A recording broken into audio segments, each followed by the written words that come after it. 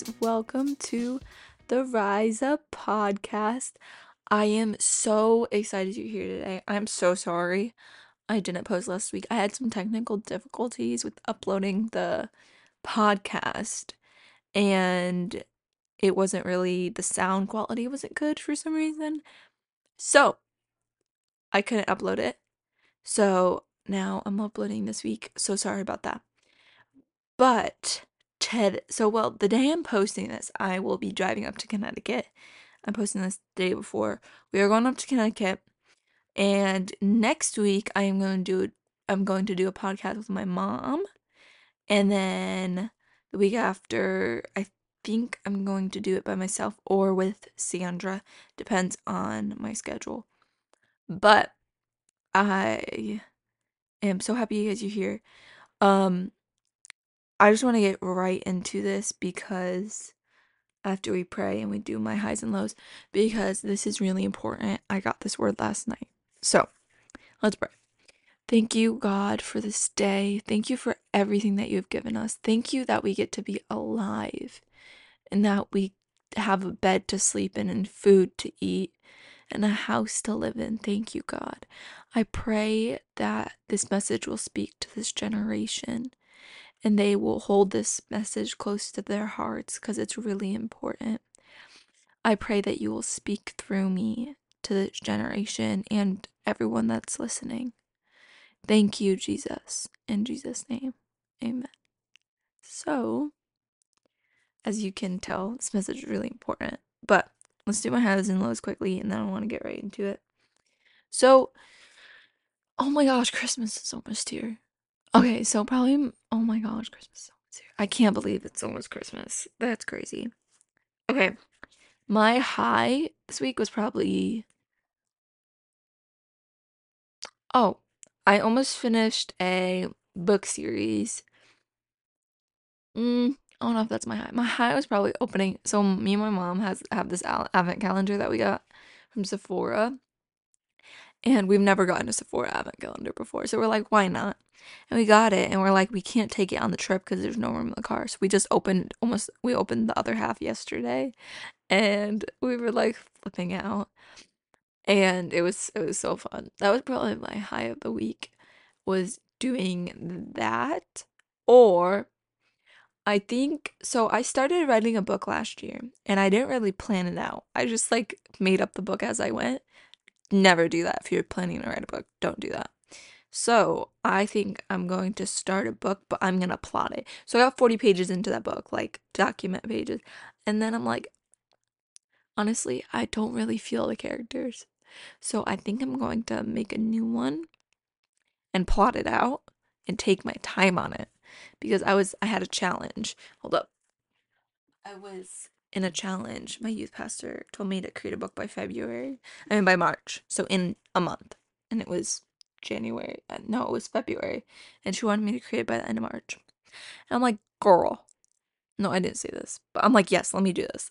And I'm like, this is harder than I thought. She goes, I'll pay for anything you want to do to your hair. And I'm like, actually? And she's like, yeah. So I tried that. It didn't really work out. So I think I'm gonna go a different route because I did like a mystery thriller and I'm like, this is scary. So I'm like, let's not do that. So I think I'm gonna do an adventure romance type of thing. Write that. And I'll tell you guys when I like if I'm going to release it or not. It'll probably be in like 2 years or something. Because I want to really take my time on it and not rush it. That's the problem. Because I rushed it last time and it wasn't my best work. Anyway, that was my high of the week, either deciding to write a book or the advent calendar. My low of the week was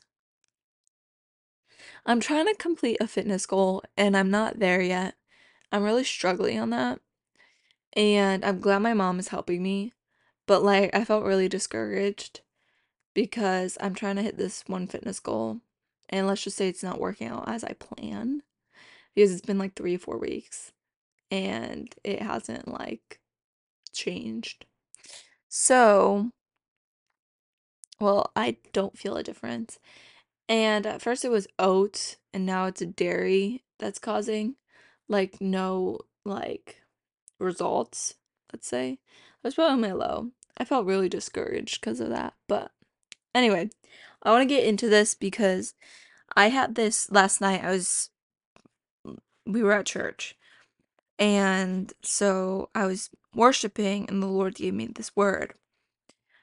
And not so a word, much of it like a sentence. And it says, I want this generation to seek me. So, what, like, seeking the Lord? This generation can't seek the Lord. This generation came and sat still. And that's because the devil created not created. This devil is attacking this generation. Many things. But one of the things is people can't sit still. And I know that's called ADHD and stuff. Or ADD or whatever. But that's not from the Lord. Like, that's not from the Lord. So that's called obeying your flesh. You don't want to do that. You want to go against your flesh and die to your flesh. As soon as you die to your flesh, that's when things start happening. Because your flesh is going to be like, I don't want to spend time with the Lord. I don't want to go to church.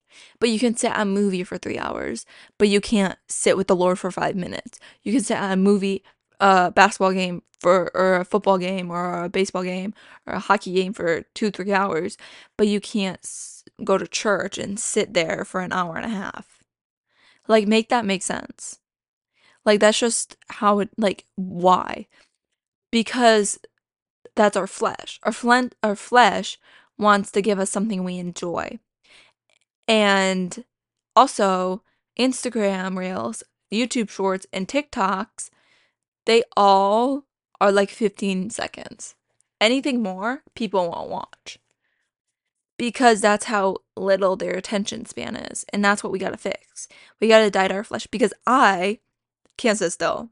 Now I can. I can sit still now. But I used to not be able to, and that was my flesh. And as soon as I died to my flesh the first time, it got easier from there. And it doesn't mean it's always going to be easy. That I'm not saying that at all. It's not going to be easy. But you're going to have to die to your flesh. And I understand if you're like at a church and this God isn't there. Okay, that's also I get ants in my pants if I am at a church that the Lord isn't there, because that's really hard to sit through for me. So I would recommend finding a church that has the Holy Spirit and the Lord there, because if he's not there, yeah, I agree. It's boring. It's really boring because he's not there. But if he's there, you should be able to sit still. If it's hard for you, ask God. Be like, if there's a distraction, ask God, please help me focus. Like on your ride to church, please help me focus. But this generation, he wants this generation to seek him, because this generation is the generation that's going to seek him. And there's so many kids in this generation that have been raised up or even like fallen out of Christianity or not raised up in Christianity. And it's really sad. Or have been raised up in Christianity, but it's the religious Christianity. It's religion. And it's really sad. And what I'm thinking is, why can't you sit with the Lord for 5 minutes? Like at least 5 minutes a day. If you have never sat with the Lord, start with 5 minutes. Then up it. You don't set a timer. Just start seeking him and praying to him. And just 5 minutes. It's all you have to do if you have never spent time with the Lord. People who don't spend time with him know of God. People who spend time with him know God in a deeper level. Like, know of God and knowing him is different. People who don't spend time with him know of God because they go to church and they know of God. They don't have a relationship with him. People who spend time with him are wise. And people who read the word are wise. I saw this Instagram the other day. I'm not really on Instagram every day because I have it on my mom's phone, because I'm not allowed to have it on my phone, and why would I want to have it on my phone? It's a big temptation for getting distracted, spending time on it all day. I just don't want that to happen. But I saw this reel the other day, and it was like My friend sent it to me, and it said, so we eat every day. We eat 2, 3, 4 meals every day. We don't go weeks without eating, do we? Or days without eating. So why aren't we taking the word? Why aren't we eating the bread God has given us? Why aren't we reading the word every day? The word is an instruction manual, and it's the bread. It's the bread of a life. This is what we use to know what God has been telling us and what God, like, instructions. It's basically an instruction manual to life. Why would we eat food 3 or 4 times a day but not even read the Bible, which we need in our life? We need the Bible. We need the Bible to we need the Bible for many things, but like for instruction manuals, like how to love in the Bible. How to not sin in the Bible. What is sin in the Bible? What like rules too. Not necessarily like religious rules, but the 10 Commandments, those are important in the Bible. Jesus died on the cross for us in the Bible. How much Jesus loves us in the Bible. Everything in the Bible. Everything that you're battling and you need help with is in the Bible. Battling with relationships, go to the Bible. The Bible.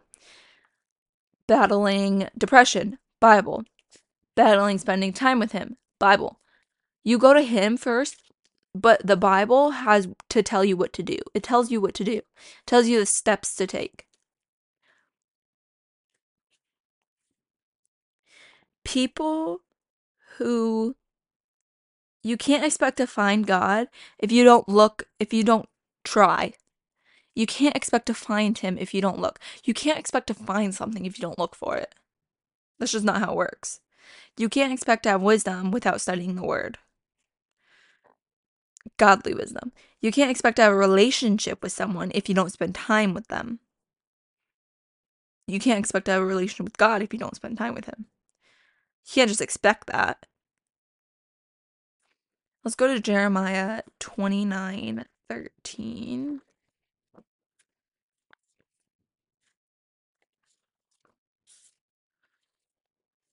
Okay. If you look for me wholeheartedly, you will find me. I will be found by you, says the Lord. I will end your captivity and restore your fortunes. I will gather out of the nations where I sent you and will bring you home again to your own land. Like it says, if you look for me wholeheartedly, if you look for me with all your heart, you will find me. God is a gentleman. He doesn't come banging at your door saying, let me in. He waits.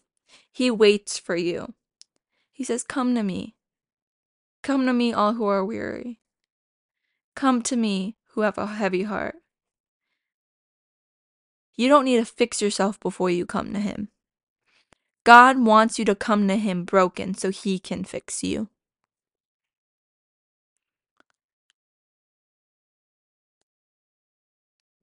Matthew 6:6. I'm gonna go to Matthew 6:6. It says, that's not Matthew 6. Matthew 6:6. But when you pray, go away by yourself. Shut the door behind you and pray to your Father in private. Then your Father who sees everything will reward you. Spend time with him by yourself. Close the door. Put your phone away if your phone's a distraction. Shut your phone off. Give your parents your phone. Be like, this is a distraction. Take my phone away until I spend at least 30 minutes with Jesus. That's what you do. If you need help, ask someone. Ask a spiritual leader, your parents, a friend who's spiritually mature.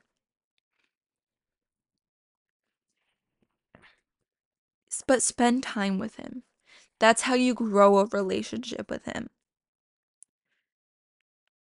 If you spend time with him and ask him to come, he will come.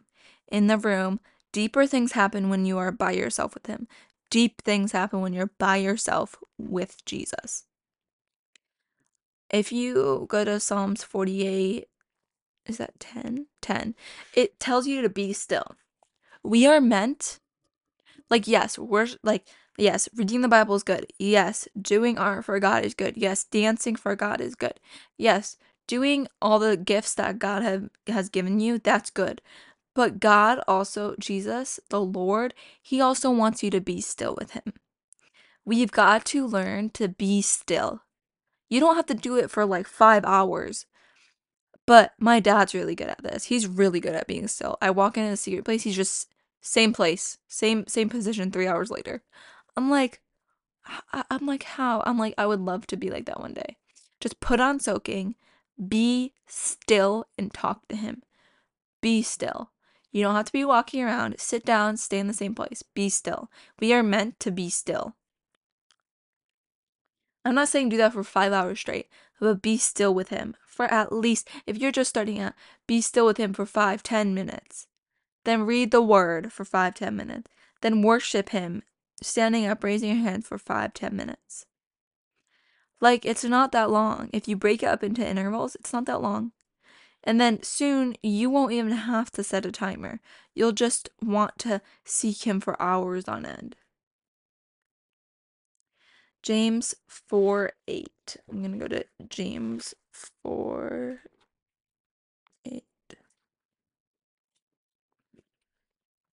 Okay. Come close to God, and God will come close to you. He will purify your heart. He will come close to you if you come close to him.